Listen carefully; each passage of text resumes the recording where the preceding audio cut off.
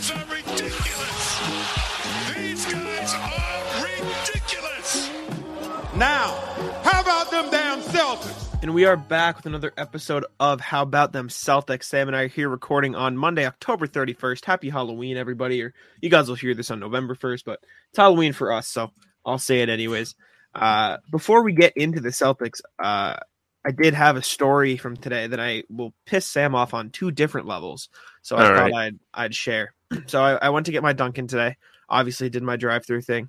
That's not the part that's going to annoy you, but I got up to the window. It's the Dunkin' I go to every day, and the lady we'll use the word unpleasant, not exactly the easiest person to deal with. So first she says, "You got this and this, right?" I'm like, I think so. And then she hands me the wrong order. I'm like, "Nope, that's not it. I think I see mine over there." And so she gives me the correct order, doesn't hand me my food. I said I had food too. She hands me the food and walks away. Didn't give me a piece of my order, but me being the non-confrontational person I am, I just drive away. I'm like, it's not worth my time. And I proceeded to drive to a different Dunkin' Donuts, which is it's Massachusetts. It was like 2 minutes away, and got the rest of my food. That was the first part that I thought would annoy you, because I assume you would just tell them that they forgot something. And I had like this. You don't have to be mean about it. Too. No. I usually do too. But if it didn't take her 3 different tries to get me the rest of my order, then I would have said it. But I was sick of it at that point. Was it busy? You know what? No. I mean, I think there was like 1 or 2 cars behind me, but I just didn't want to deal with it anymore. It just wasn't worth. Well, I'm trying to think if there's any reason for them screwing up. No, they're just like I said, this specific worker is just unpleasant, and I didn't feel like unpleasant. Why? What happened? You must have I'm using story. Unpleasant. Well, no, it's just like they're one of those people that doesn't really talk. They'll just hand you the order, say here you go, and like walk away. There's no hi, there's no nothing. It's just like here, and it's consistently whenever my order is wrong or the wrong thing or they forget something, it is this person that hands it to me. You know, I remember. Also, I'll apologize in advance. There are probably trick-or-treaters coming to my house, so if you hear dogs barking in the back, that's because people are knocking at my door. But anyway, nobody trick-or-treats at my house. That's unfortunate. I don't mind trick-or-treating. We never have people come here. We don't have candy. If someone rings my doorbell right now, I don't know what to do. we don't get a ton, but we get a little. But the second part of my story that was going to annoy you. You want to know what I went to the second Dunkin' Donuts to get because they forgot it? What? A jelly donut. A jelly donut. Yep. So what else did you get?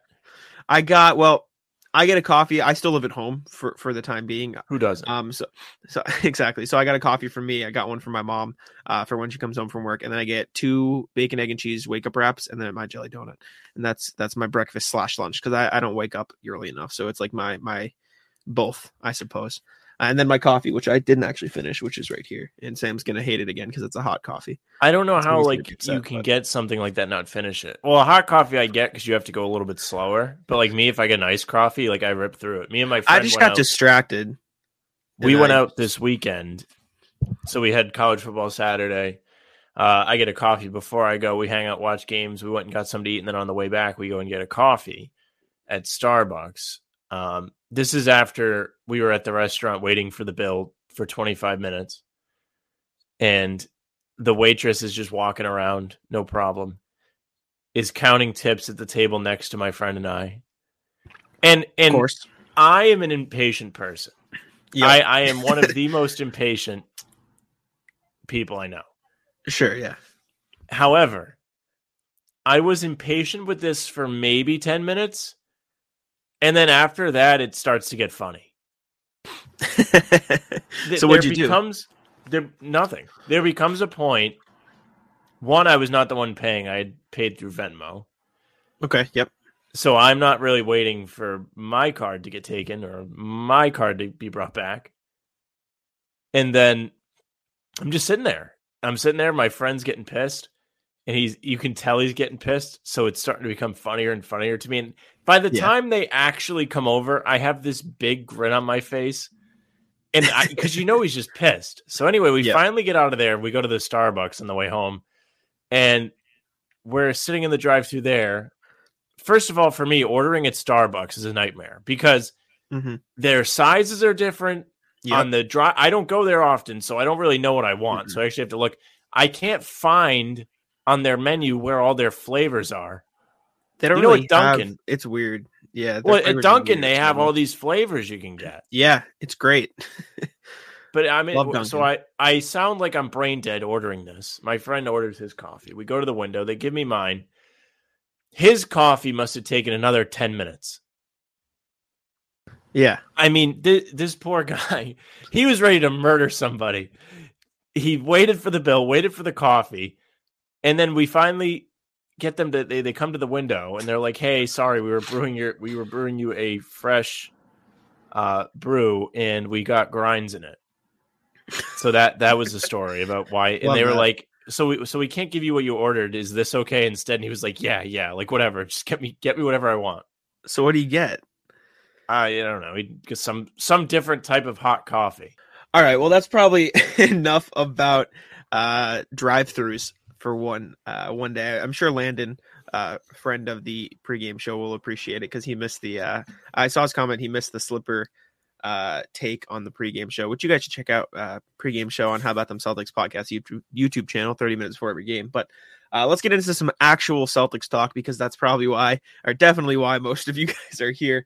We haven't recorded since the Cavaliers game, so we have the Cavs and the Wizards game to go over. Do you want to start with Cavs or start with Wizards? We'll go in order. Okay, so Celtics fell to the Cleveland Cavaliers in overtime. They lost 132 to 123. It was a guard show for the Cavaliers, even though Darius Garland was hurt. Karis LeVert, Celtics killer, dropped 41 points, as did Donovan Mitchell, who's having a great season in Cleveland so far. Their bigs also chipped in with solid performances. Jared Allen, Evan Mobley played pretty well. I don't want to say dominated the glass, but they hit the glass pretty hard and hurt the Celtics in that regard. Jason Tatum had a chance to win it at the end of regulation, but Dean Wade played some great defense. But overall, it was a rough game because the Celtics defense didn't really show up, and there wasn't a lot of consistency on that end for them. They are now 4-2 on the season after the Wizards game, but that game dropped them to 3-2 at the time. What were your takeaways from that Cavs game? Well, I was pissed. I mean, clearly.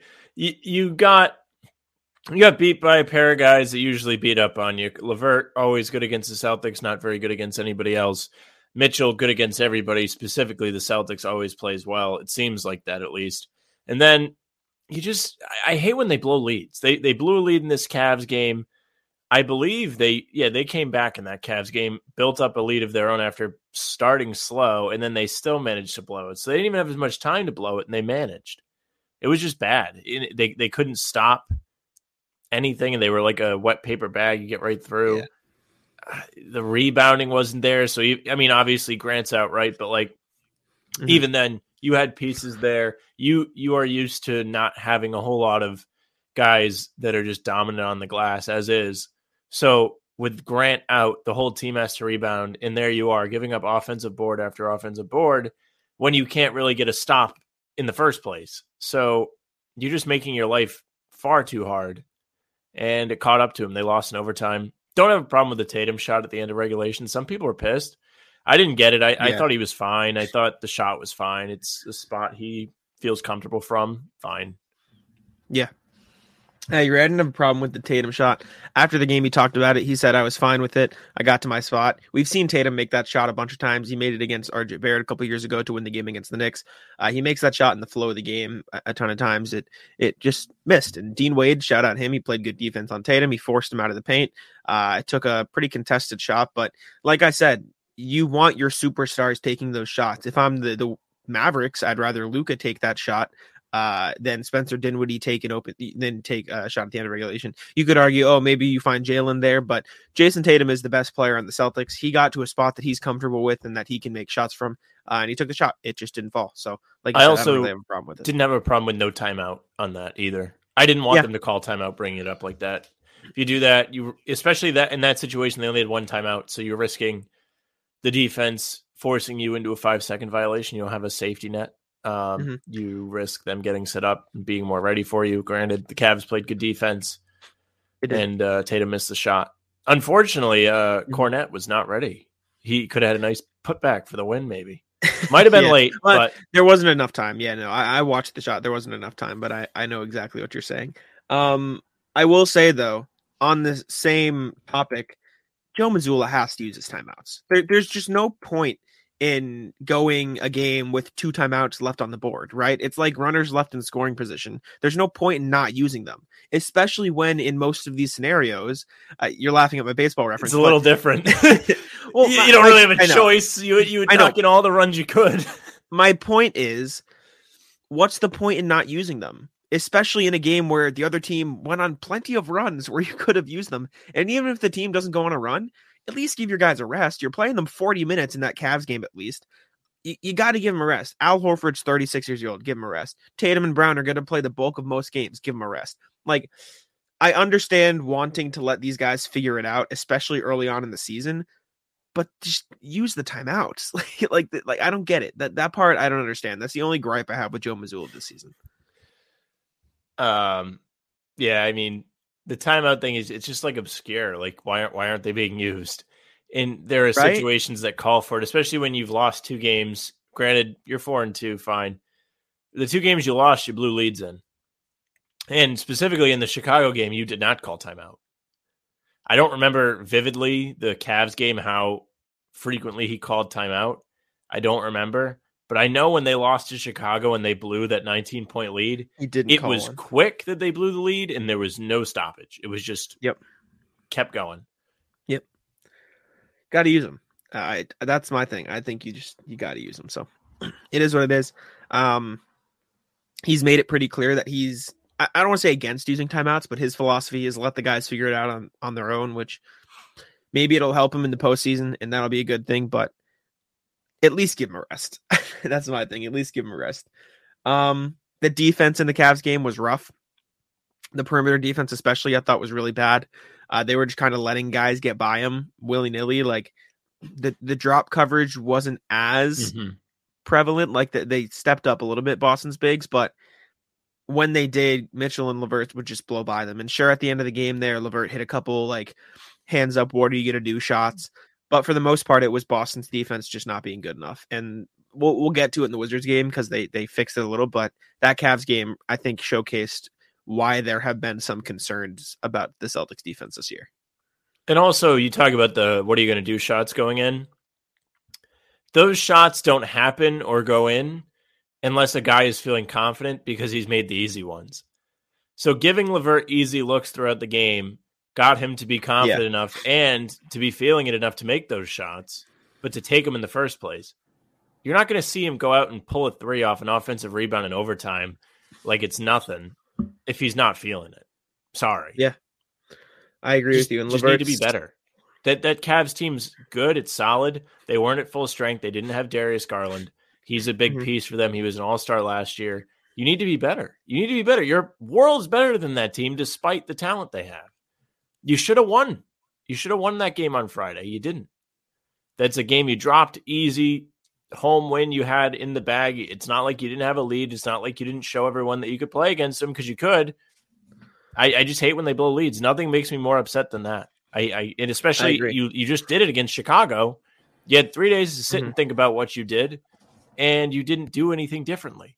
It just was all a mess. Offensive rebounds still plagued you. Yep. Still hurt you late. What's going on? And we talked about it on the pregame, the need to feel as if they need to match every basket Cleveland made, especially late in overtime. You were tweeting about it. It's your credit, but we got to talk about it. I mean, they're out there pulling threes early in the shot clock just because the Cavs just made one. Yeah. How about you get a good look? I don't get it. You open up overtime. Donovan Mitchell hits a 3. Jaylen Brown immediately waltzes down the court and pulls up for another contested look just to try to match it. It doesn't work. Later in overtime, they're down by 5. Jason Tatum takes the ball, does his dribble package, takes a contested fadeaway 3. You don't need to, and there was a minute left in the game. You don't need to chip away in chunks. You just need to get good looks at that point, especially at the start of overtime. Donovan Mitchell hits a 3, and then you immediately try to match it with a bad shot. If it goes in, great. It's a good momentum thing, but chances are, with the look JB got, it's not going to go in. You need to look for good shots rather than trying to play hero ball. And I don't want to use that term too much because it's not as bad as it was last year, but it's just those little decisions throughout the course of the game where you try to match a basket, you try to, go one-on-one back and forth with a star in the other team. Just play within the flow of the offense. And I can't remember the exact Joe Mazzulla quote, but it was along the lines of this: you can play well for spurts, but if you don't play well for 48 minutes, then those spurts aren't going to matter. It was something like that. Like, this is what he said. He said, you can't get bored with playing the right way. And it's true. That's exactly like what it happens. Yes, exactly. You want to talk about it happening? It's a good segue. Yesterday, Sunday, against the Wizards, Celtics played real well, got up 24. What happens? The lead gets back down to single digits. Classic. And there was a stretch in that game, I believe it was the third quarter, where they just were shooting threes, both teams. But the Celtics, literally, it would be 1 past 3, and then that would be it. There'd be no real offense ran, no movement. It was, all right, your turn. You shoot it up, clank. Washington comes down. Oh, they missed 2. All right, you're lucky. Oh, we're going to do it again. Push our luck. And it just wasn't working. No. Al Horford made 1 and kind of broke the cold streak. Yeah. And then I believe Derek White hit 1 a few possessions later. But like they were really, it just felt like they were settling even on some of the ones that were open. Like there's still a lane. If you're open, you can drive. You can drive. You don't need to take the 3. You don't have it. The whole team doesn't have it. You're watching a lead evaporate. You got to do something to prevent it. And you're just doing the same thing. They get bored playing the right way, but they rarely get bored playing the wrong way. They just keep doing it. Wait, once they get in, they don't get out. I know you and I have different viewpoints on the whole. If the 3 is open within the flow of the offense, you have to take it. And I agree with that. And I didn't hate some of the shots they got during that run you're talking about. But I also do understand the idea of breaking the momentum. And I think what helps with that and what we saw during the Wizards game is good defense. If you play good defense and don't let the Wizards score or whatever team you're playing score on every possession after you take a 3, then you can take those 3 within the flow of the offense. I mean, Joe Mazzulla had a quote that's probably in your nightmares after the game. He said, I saw this. I like 3s. I'm a fan of math. And I know Sam was crying on the inside. Because that's exactly what he doesn't want as you hear a trick or treater. It's not necessarily right. That's why. Do the percentages tell you something? Yeah, sure. Okay, you can like only make 33 threes for every 52s you make and score just about the same amount of points. We had this conversation a while back with John Corrales. The difference is you're only making 33 shots. You're only scoring on 33 possessions. That means there are more misses. You're giving the other team a chance to string baskets together more consistently, get momentum, put in runs together. It becomes harder to hit shots when you're under the pressure of a run. We see it all the time. That's why runs happen. You get worse shots when the other team's on a run because you become more desperate. That's why you see the Celtics continue to chuck 3s at times. Just look at the finals. They were minutes from winning game 4 and going up 3-1. They started chucking 3s. Golden State started making baskets, and they settled for 3s because they were trying to break the momentum with a big 3 instead of just getting a basket. Oh, I hate the analytics saying take more 3s. If they're open, fine. And if you're running good offense to get them to go, fine. Early in the game, they were making 3s. It was great. Mm-hmm. But when they're not going, you need to be able to read it. And it's very tough as a player because you're like, okay, this is a shot I can make, and it's kind of open. And, why shouldn't I shoot it? But sometimes within the flow of the game, despite the flow of the offense, it's not the right thing to do. You need to get a more reliable look than that at times. And I feel like not just them, teams all across the league just don't recognize that. I guess the numbers tell you different, but it's frustrating for me when I'm watching them blow a lead or whatever. Mm-hmm. Sam knows I disagree to some extent with that because I think for the most part, obviously the hero ball 3s, the contested 3s, the early in the shot clock 3s are not smart. But if you get a 3 within the flow of the offense and you're open, you take it. Like Derek White in the corner, you take it. Al Horford at the top, the key off a Tatum drive, you take it. Sam Hauser, I don't care where the ball is, you take it. Grant Williams in the corner, like you take those open 3s. And the reason I am more okay with these 3s this year is because the Celtics have a better personnel who are more equipped to taking those 3s. Jason Tatum, Jaylen Brown, obviously. especially because more of their threes are coming within the flow of the offense. Like Jason Tatum and Jaylen Brown aren't playing as much on the ball with their threes this year. They're less pull-ups and more, drive, kick, get the ball to them in the corner. Marcus Smart is his own person. He's not included in this because he's struggling mightily from three. I still think he needs to take them because the math says it will turn around at some point, and you can't just not take it because then you'll turn into Ben Simmons where they just don't guard you. Do you know what I'm saying? That's the theory. You're muted. You can't just not take the threes. But go ahead. You were saying something there. Ben Simmons, who's not playing today. Yes, not playing. It was better. It was better the first time I said it because you were actually talking about Ben Simmons. Yeah. I'm sorry for everyone listening. Jack had to stop what he was saying, and then I had a dumb comment. It works. It works when I'm able to do it on time. Mm-hmm. I swear. But yeah, you have to take them. So teams still have to guard you out there. Marcus Smart will turn around. Horford's, I don't know if he's shooting particularly well. I can double check here, but he's a good enough 3-point shooter where you. Marcus is the only one I've noticed missing a lot. Yes, everybody else is like okay, they're doing fine. Horford shooting 40% from three this year. So he looks good. That'll tell you that. Eric White this year is shooting 43.5% from three this year. Sam Hauser is shooting 55.6% from three this year. Grant Williams is shooting 66.7% from three this year.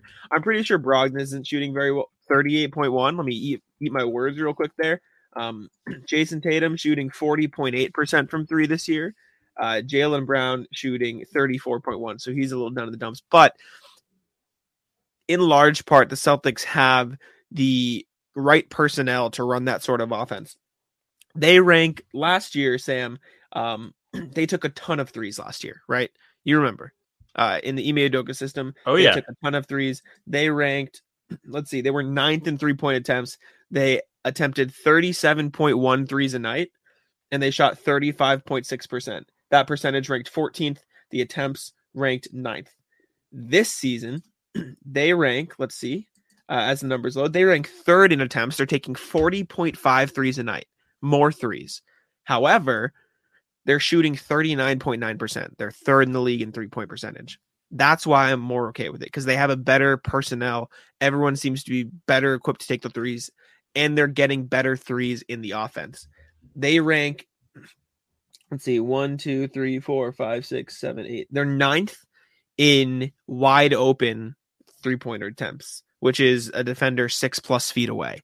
That's a result of good offense. And some of the teams above them are less of a result of good offense and more a result of we don't need to guard that person, i.e. the Oklahoma City Thunder, who are first. You don't really need to guard Lou Dort on the 3-point line. The Lakers are above them, don't really need to guard them. The Spurs, some teams like that. But other teams like the Bucks, like the Jazz, like the Bulls, get open 3-point looks because they have good offense. And that's where I think the Celtics get them. And on those wide open 3-point attempts, they are 5th in the NBA. They shoot 42.6%. So those numbers are the ones I care about. The whole 33 shots for every 52s, whatever.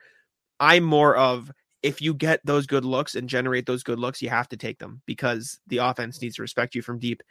And like I said, the Celtics have the personnel where it makes sense for them to do that. Which is why I'm big on the 3-point shots I enjoy. You're not wrong. All those guys can shoot. Everybody except Marcus has had a good year shooting, it seems like. Yeah. And even him, he can shoot. He's just cold. He's a streaky guy. He's been streaky his whole career. He's not going to be Mr. Consistency from beyond the arc. Mm-hmm. But I just feel like there are situations in the game where, yes, it's fine when the offense is creating those looks. I agree. I completely agree. But I think when the threes aren't working and they're not falling, the offense needs to shift. I understand that, and I agree. The Celtics they rank, 1, 2, 3, 4, 5, 6, 7, 8, 9, which would put them like 22nd in shots in the restricted area per game. They only take around 24.8 shots in the restricted area, but they do shoot 67.8% from there. Which I hope they do. They're 7th in the league. That's a really good percentage for them. Exactly. You'd be surprised, man. Some teams. Oh, I know. Layups are hard. The Pistons shoot 55% in the restricted area. That's horrendous. They beat the Warriors yesterday. How about that? Yeah, shout out to them. But yeah, the Celtics don't take a ton of shots there. The part I love, which you might not love, the Celtics rank 26th in mid-range. They rank 28th in mid-range shots per game. They only take 7.2 mid-range shots per game. So they don't like that shot. They shoot well on it. They shoot around 46.5% from mid-range, but as Joe Mazzulla would tell you, he likes the threes, and that's where it comes in. They take a lot of three-point shots. They take a lot of shots from the corner. They're ranked fourth in corner three-point attempts. They take 10 corner threes a game. They shoot 50% on them, which is the second best in the league. And they take a decent amount of above the breaks threes too, but they shoot really well on those as well. So like I said, it's all about the personnel. You don't have to like the 3-point offense, but when you have players like the Celtics have, which they have like perfected and fine tuned over these past few years, you can afford to do it. A couple years ago, which is when I think Brad Stevens started doing it and Ime Udoka followed it up with even more threes. You had guys like Dennis Schroeder in the offense at the start of the year. Didn't really fit that. You were forcing guys, excuse me, if you look way back, Shemi Ojeleye, who didn't really fit the 3-point offense. Now you replace those guys with an improved Grant Williams, a better shooting Derek White, who worked on his shot this summer. Bobby Manning reported on that earlier this offseason. Shout out Bobby, friend of the show. Al Horford, who's shooting a very good clip. Sam Hauser, who's emerging as a piece. Tatum, who's getting better looks. You can afford to run that 3-point offense. That's my opinion, at least. And I know you agree with it to some extent, but you're just not as. I just think there are times where you need to throw it out the window because it's not working. Sure. I have no problem with any of those guys you just mentioned shooting. It's just like when the house is on fire, you need to go, try and put the fire out. Get a fire extinguisher. Yeah. And very bad, like metaphor analogy. For me. I didn't have anything, but what are you going to do? I understand, but I think they're banking on the fact that they're going to win more games with this strategy than they lose. And there are games where they lose, but I will say the losses they've had so far, I don't blame on the 3-point shooting. I blame on the defense, which is its own issue within and of itself. But that's not the point. The point, it's not like you have to lock in your offense before the game starts. You can change it if the threes. The only thing I care about is if it's not going down, abandon it, or if you need to stop a run, don't always rely on the threes. It's the only thing I'm saying. I'm not saying they shouldn't shoot threes. I'm not saying that any of those guys that are shooting a high clip shouldn't shoot threes. I'm not saying they shouldn't work to get good looks from three. I just think when the ship's sinking, you got to go find a lifeboat. You can't stay on the ship. There you go. Look at that. Look at that. Look at that. Metaphor, analogy. Bang. I understand, but I'm going to come back at you with less. I mean, I would say it's we're arguing about nothing. Believe it. No, I know, but my argument is that I understand that you go away from the three in those times of distress, but the three was there. It's not like they shot poorly from three in those games and it wasn't working. The defense was the problem. And even when the defense wasn't the problem, it was all the shots they took outside of the threes that were the problem. You look at the Cleveland game, they shot 39.4% from three and 51% from the field. The offense was great. They just couldn't stop anything. Like they couldn't stop the bleeding at all. I mean, 82 points from Mitchell and Karis LeVert. You're not going to win that game. You're just not. And then in the Bulls game, they shot 37.5% from three, which doesn't sound great, but they shot 37% from the field. So like they shot better from three. They had a better chance of making the shot when they took a three. And the difference is some of the threes they were taking were bad threes. The bad threes are the ones where you get into trouble and you need to find different sources of offense, because if the threes within the offense aren't there, then I completely agree with you. You have to get the ball inside. Hell, take a mid-range shot. You've seen it a couple times this season where Tatum gets contested, he takes a step in, he hits a mid-range. Boom, that's fine. But if the offense is there and you're still getting those good looks from three, I have no problem taking them, even if the other team is on a run. You still take them. You still take them because it's a good offensive shot, and that's what you work to get. The issue is the defense. That's my take. But fine. We can't talk about the defense though, because I did think it looked a lot better in that Wizards game.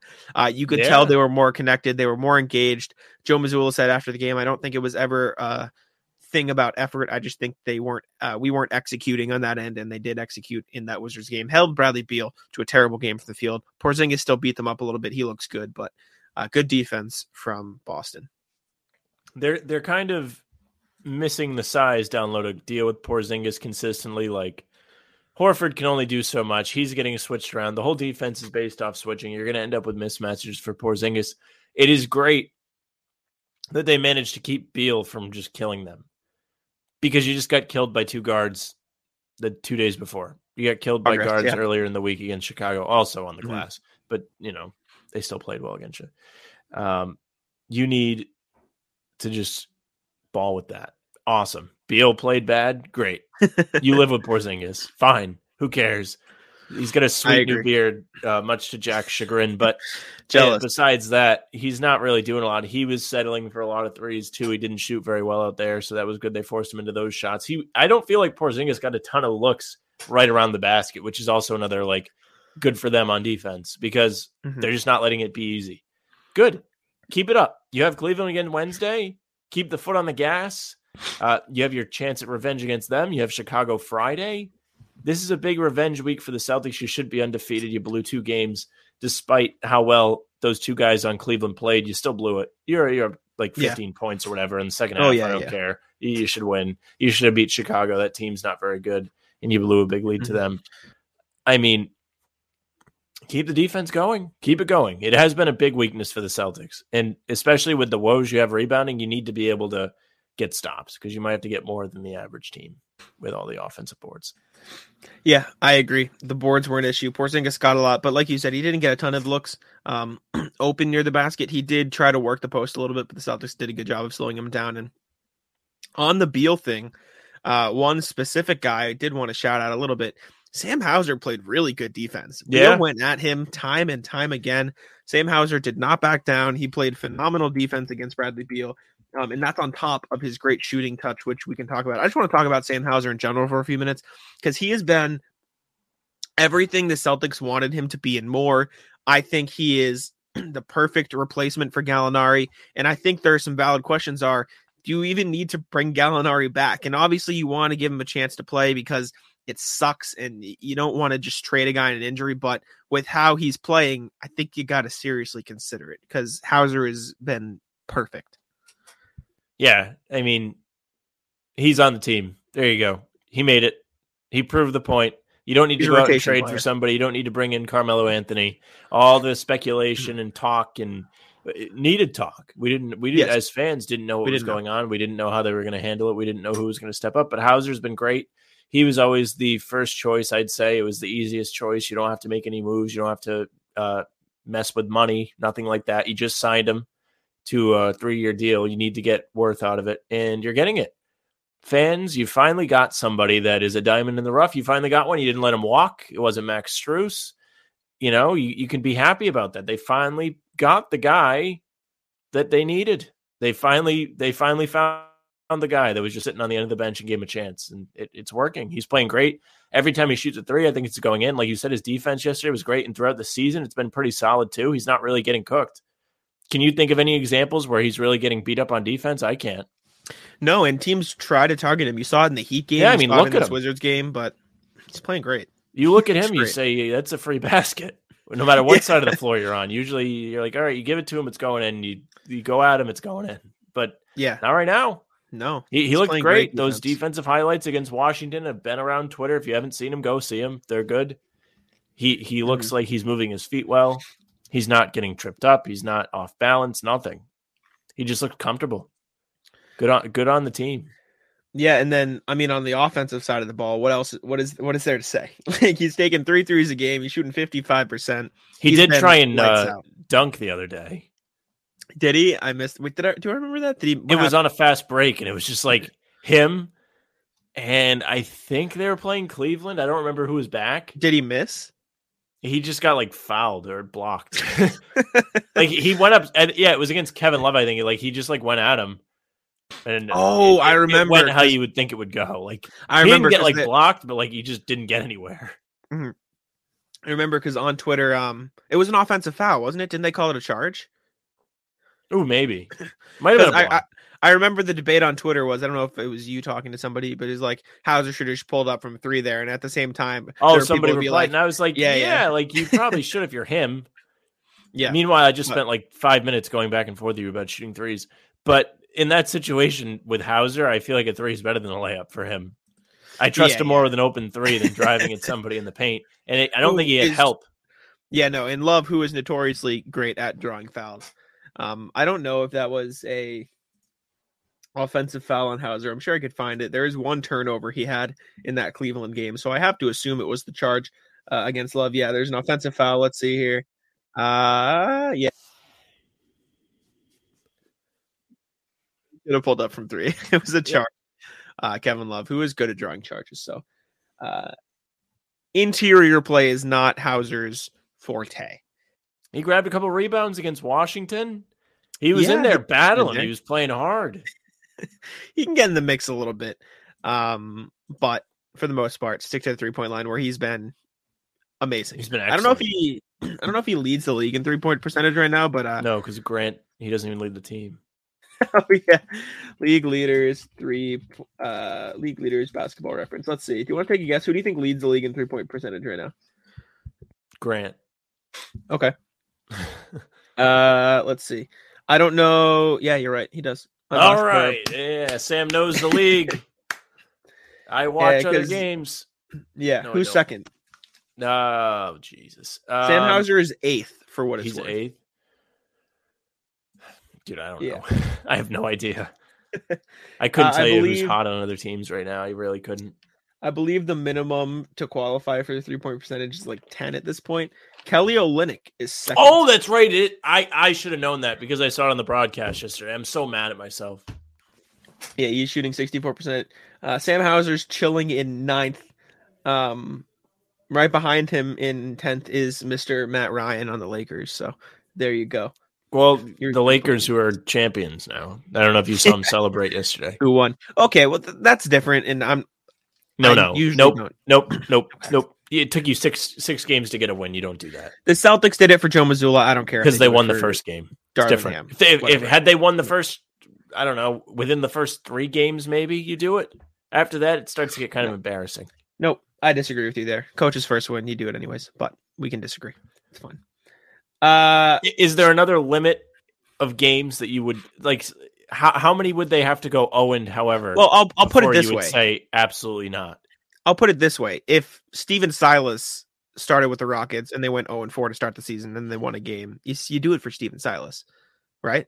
Because the team has less expectations. Just like I don't care. Darvin Ham, it's his first win ever as a head coach. I don't have a problem with it. It's whatever. And but sure, people are going to clown them. Some people think are going to be like a real contender. Some people, no one not thinks me, that. not you. No one thinks that. There are people that. And they have LeBron fan in their Twitter ad. That's right. But they'll tell you that. No, I have no problem with it. That's a personal thing rather than a team thing. They're celebrating him because he had an accomplishment. It doesn't matter to me. You seem upset. No, I'm not upset. I just don't really have a problem with it because it's his first win. He got his first win as a head coach. That's dope. But I did want to talk about Luke Cornett because he's been pretty good. I mean, he showed why at the start of the season there was some consideration. Oh, will he get in the starting lineup next to Horford? And then he got that ankle sprain, and then Noah Vonleh kind of took his minutes. But in the Cavs game and the Wizards game, he showed up, he played well, and he kind of showed why he was supposed to be above them in the rotation. And I think he will be moving forward. I'm very happy with the way Luke Cornett has played. He had a nice sidestep 3, which was entertaining, but the defense has been there. The offense has been there. He looks like a really good passer. Like he gets in the post and they send doubles at him. At least the Wizards did, and he can find guys in the corner, which is great. Yeah. I do wish he would be. This is a weird thing to say out loud. A little bit more aggressive down low. Like take a couple shots, Luke. Like you're 7'2". If you've got a small guy on you, don't look to pass immediately. But I've been very, very happy with Luke Cornett so far. He made a couple nice dishes out of the paint yesterday. I thought there are situations where he should be more aggressive. I absolutely agree, but he dotted a few guys up, got some good looks for guys in the corner. I think he hit How many Grant, assists did he have against Washington? Derek White maybe once. He must 3 have 3 or assists. 4. He 3 assists against Washington. Love that. Solid. Mm-hmm. Good for him. I mean, there are good parts of his game. Like he's not like a complete bum, but he's your third string center. What do you want out of him? For those of you that are going to be upset and say the guy sucks, fine. Yeah, if you're asking him to be a starter, fine. But that's not what you're asking. You're asking him to come off the bench and not be so bad to where it really hurts the team. It's really I it. agree.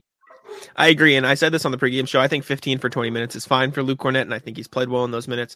And I'm going to again apologize for the barking dogs because there are trick or treaters at the house. Who doesn't love like ASMR? You hear the dogs, you feel safe there looking out for you. Yeah, true. Even though I'm a cat person, it horrifies me. But yeah, that's tough. That's a tough look. But I have a couple more things I want to say. Two are short, one is long. We'll start with the longer one. Malcolm Brogdon's been great. He looks, I guess it doesn't have to be that long, but he's been everything you want to see from Malcolm Brogdon. When the Celtics traded for him, you envisioned him as this playmaker, leading the second unit, organizing the team. And that's exactly what he's done. He had 23 against the Wizards. He's shooting pretty well from 3-point range. I think it's really hard not to be falling in love with Brogdon off the bench right now. 6 Man of the Year candidate easily. Brogdon has given you everything you could have asked once you traded for him. When the trade happened late June, this is what you thought you were getting. He doesn't have a heavy workload. He's not being asked to get hit and go to the floor every night and really abuse his body. He's getting good looks. He's good on the drive. He's been more aggressive. He's good at creating his shot. He's a decent passer. You can trust him with the ball. And he allows for you to rest both Tatum and Brown at the same time, which is not something last year you could say.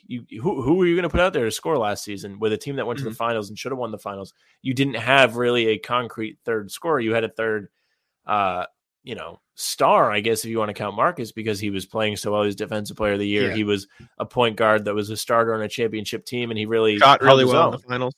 He played well. I mean, he's fine, and he has nights where he can score. We haven't seen it yet this season. I do kind of wonder if the Brogdon thing is screwing with him a little bit. I hope not. It just seems like he's off, and that's where my mind goes first. But as far as Brogdon goes, he's been excellent. He's coming off the bench. He doesn't seem to be causing any problems. He hasn't made it any kind of story. He said he's fine with coming off the bench, so there's no real controversy there. You don't really hear the media talking about when's it time to move Brogdon into the starting lineup. You just don't hear it because he's really good in the role. And it makes more sense, in my opinion, to keep him on the bench because you need that guy to come in and keep the flow going when either Tatum or Brown or both need to go to the bench and rest. Yes, I agree. And I'm sorry for coughing in the mic. I thought I was muted and I did not mute myself. So sorry for coughing over Sam there. But yeah, Brogdon's been great off the bench. I don't think he will get moved into the starting lineup because of how well he's playing. And you can play him in the closing lineup anyway, so it doesn't really matter. Sam said it a million times. Starting lineups don't matter as much as closing lineups, and it's a fact. So nope, you put me out there for the start. Just sub me off. Last couple things. One short one. Do you think we've seen the end of Noah Vonleh in regular minutes? You don't? Where do you think he'll Depends on the matchup. I think it's a matchup thing. I think you're better off playing him against Philadelphia than you are Cornette. I think that was the right thing to do. I think he's probably better suited to play Miami than Cornette is, which he did. He just I trust him more defensively, which is funny to say for a guy that picks up fouls like it's his job. But he's strong enough to battle with these big guys that are really solid players. Like when Denver comes to town in a couple weeks, be on the lookout for Vonleh. You would think Vonleh would have had a big impact against Chicago. He didn't. He picked up a lot of fouls real fast, and it hurt them. Yep. But they come to town again Friday.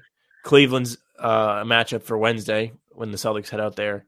I don't know if he's going to play as much against Cleveland. Didn't work the first time. But against Chicago, I wouldn't be shocked to see a little bit more of Vonleh. I think it'll be close, him and Cornette, because I think Cornette will be fine against Vooch, but having the extra rebounding, because Cornette's not a great rebounder, will be better for Vonleh. I just think there are situations that call for different bigs, especially when you have a team like the Celtics where Horford is your best defensive big. I mean, just look at the two guys that are supposed to be the starting bigs, Horford and Rob Williams, and how different they are.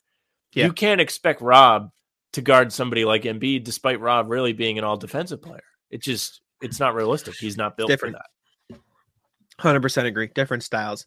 And then the last thing before we get out of here, because of the let me restart that. Because of the large guard rotation, the talented guard rotation, and the Celtics kind of no longer need for shooting because of Sam Hauser, do you think Pritchard's done? Like it's like he doesn't really have a place in the rotation anymore. They don't need an extra guard. Last year he got a lot of minutes because they needed the shooting, but now they have Sam Hauser who fits in a different role, a more needed role at the wing. With that shooting, Brogdon shooting well, White's improved his shooting. It feels like he's just kind of not going to be able to get in the rotation here this year, which sucks for Pritchard, but I think it just is what it is. Yeah, it's a good problem to have, I guess, unless you're Pritchard, because he's a really talented I was player. gonna He's say. good. He has a spot in the league. He's not a bum. He doesn't deserve to have to go play in the G League or China or anywhere that's not the NBA. He's a good player. He's shown you he can be a good player. He played well in the playoffs for you when he played, for the most part. The problem is you're just so deep at the guard position. There really is no need for him. He's smaller than all the other guys. He doesn't play defense as well. And you're a team that's supposed to be built around defense. You haven't really been so far this season, but you need to be. The defense is a piece of your game that can improve, and he's not going to really do that for you. So it sucks because he's a younger player. He spent all 4 years at college, so he's older than you probably think if you don't know. And he's just sitting there watching, and he should be playing somewhere. So I don't know if they're going to trade him. We talked about this with the salary where it makes more sense if they sit on his deal for another season and then trade him because they can have more salary going out to bring in more salary. But for the human sake, as somebody that, he's trying to get a foot in the door in his profession and he's just sitting there, it sucks. I mean, the guy's a good player. He's talented. He can play. He should be playing somewhere. The only reason it's really a good idea to keep him around, and it might benefit them this year if they do wait until next season because of the money, is if somebody gets hurt, you have somebody that is reliable. I'd rather have him in there a million times over JD Davison. Yeah, that's a good point. And I agree with, and I think that's probably why kind of the handcuff in case they get hurt. And by the way, Pritchard 2 months older than Jason Tatum for some context there, but it's tough, man. Don't need guards right now, and you don't need shooting either, which you could probably see him get out there if Hauser wasn't shooting well, because for that extra boost, even like in a 2-guard rotation or something. But with Hauser, there's just no real need, but it's tough. Anything else you want to talk about before we get on out of here? You can talk about Grant Williams. Oh, yeah. Batman. Mr. Batman up to the Celtics game against the Wizards. Full Batman costume. Did you see his post game too? He did post game. Yeah. In Batman. Jason Tatum. Not a fan. What are you doing? But that was funny. I love Grant. It was good to have him back too after the suspension. He played pretty well. Both my pregame bets hit 2 threes for Grant, more than 7.5 points. Easy money for Grant Williams. How many did Tatum end with? I don't think his hit. I don't think the over hit because they blew him out. No, he only had 24 against Washington. That's after tough. He had hot start too. Yeah, that's the thing. I was like, oh boy, look at me. I was like, look at me, and there I was wrong. Down. Yeah, I think they didn't really need him because they kind of shut the Wizards down. But yeah, shout out Grant for Batman. That was a lead. There's not much else. There's no real story about it, but it was funny to see him pop up as Batman. Legend. He told me this summer. I talked to Grant for an interview at Heavy. He said his dad, I think it was, came up with the nickname, and then he kind of just started spreading it from there. So funny nickname for Grant Williams. But yeah, that's all I had on my sheet. I believe we got Brogdon, we got Pritchard and the Vonleh thing. We covered Smart a little bit too when we talked about 3-point shooting. But yeah, anything else you can think of? No, I mean this. I just personally think this is a big week for them. You're 4-2. Yeah. You should be one of the best teams in the conference. Milwaukee hasn't lost yet. You're behind Cleveland after losing to them. Milwaukee's not that the standings really matter at this point of the season, but you should really be challenging yourself to win these games. Obviously, they're not going out there trying to lose. It sounds dumb saying challenge yourself to win these games. But seriously, it shouldn't be just okay or just another game. If you're losing games, you shouldn't lose. I don't know if that's realistic for somebody that's their job and they're just kind of going to work. But I'm sorry, you shouldn't have lost to Chicago last week. You shouldn't. Cleveland's a good team, but under the circumstances, you shouldn't have lost. Those are 2 games you had in the bag. You should be 6-0, and you're not. Mm-hmm. You should go into both those games this week with a chip on your shoulder. Who they have Saturday, New York or Detroit? Let's see, Celtics schedule. I think I have it open already. They have Cleveland, Chicago, New York, Memphis, Detroit. Yeah, see, they better win that New York game. That's for sure. Yeah, New York hasn't been bad this year, but not as good. So yeah, there you go. Yeah, I think that about covers it. Sorry for the early background malfunction we had. We had to change it midway through the story because we were still in the pregame background. But that's a good segue because you should check out the pregame show. We're live on How About Them Celtics YouTube channel. If you're watching on YouTube, it's this channel or Guy Boston Sports or our Twitters, which is Below Our Faces, or any of the social media platforms, Twitch, all that good stuff.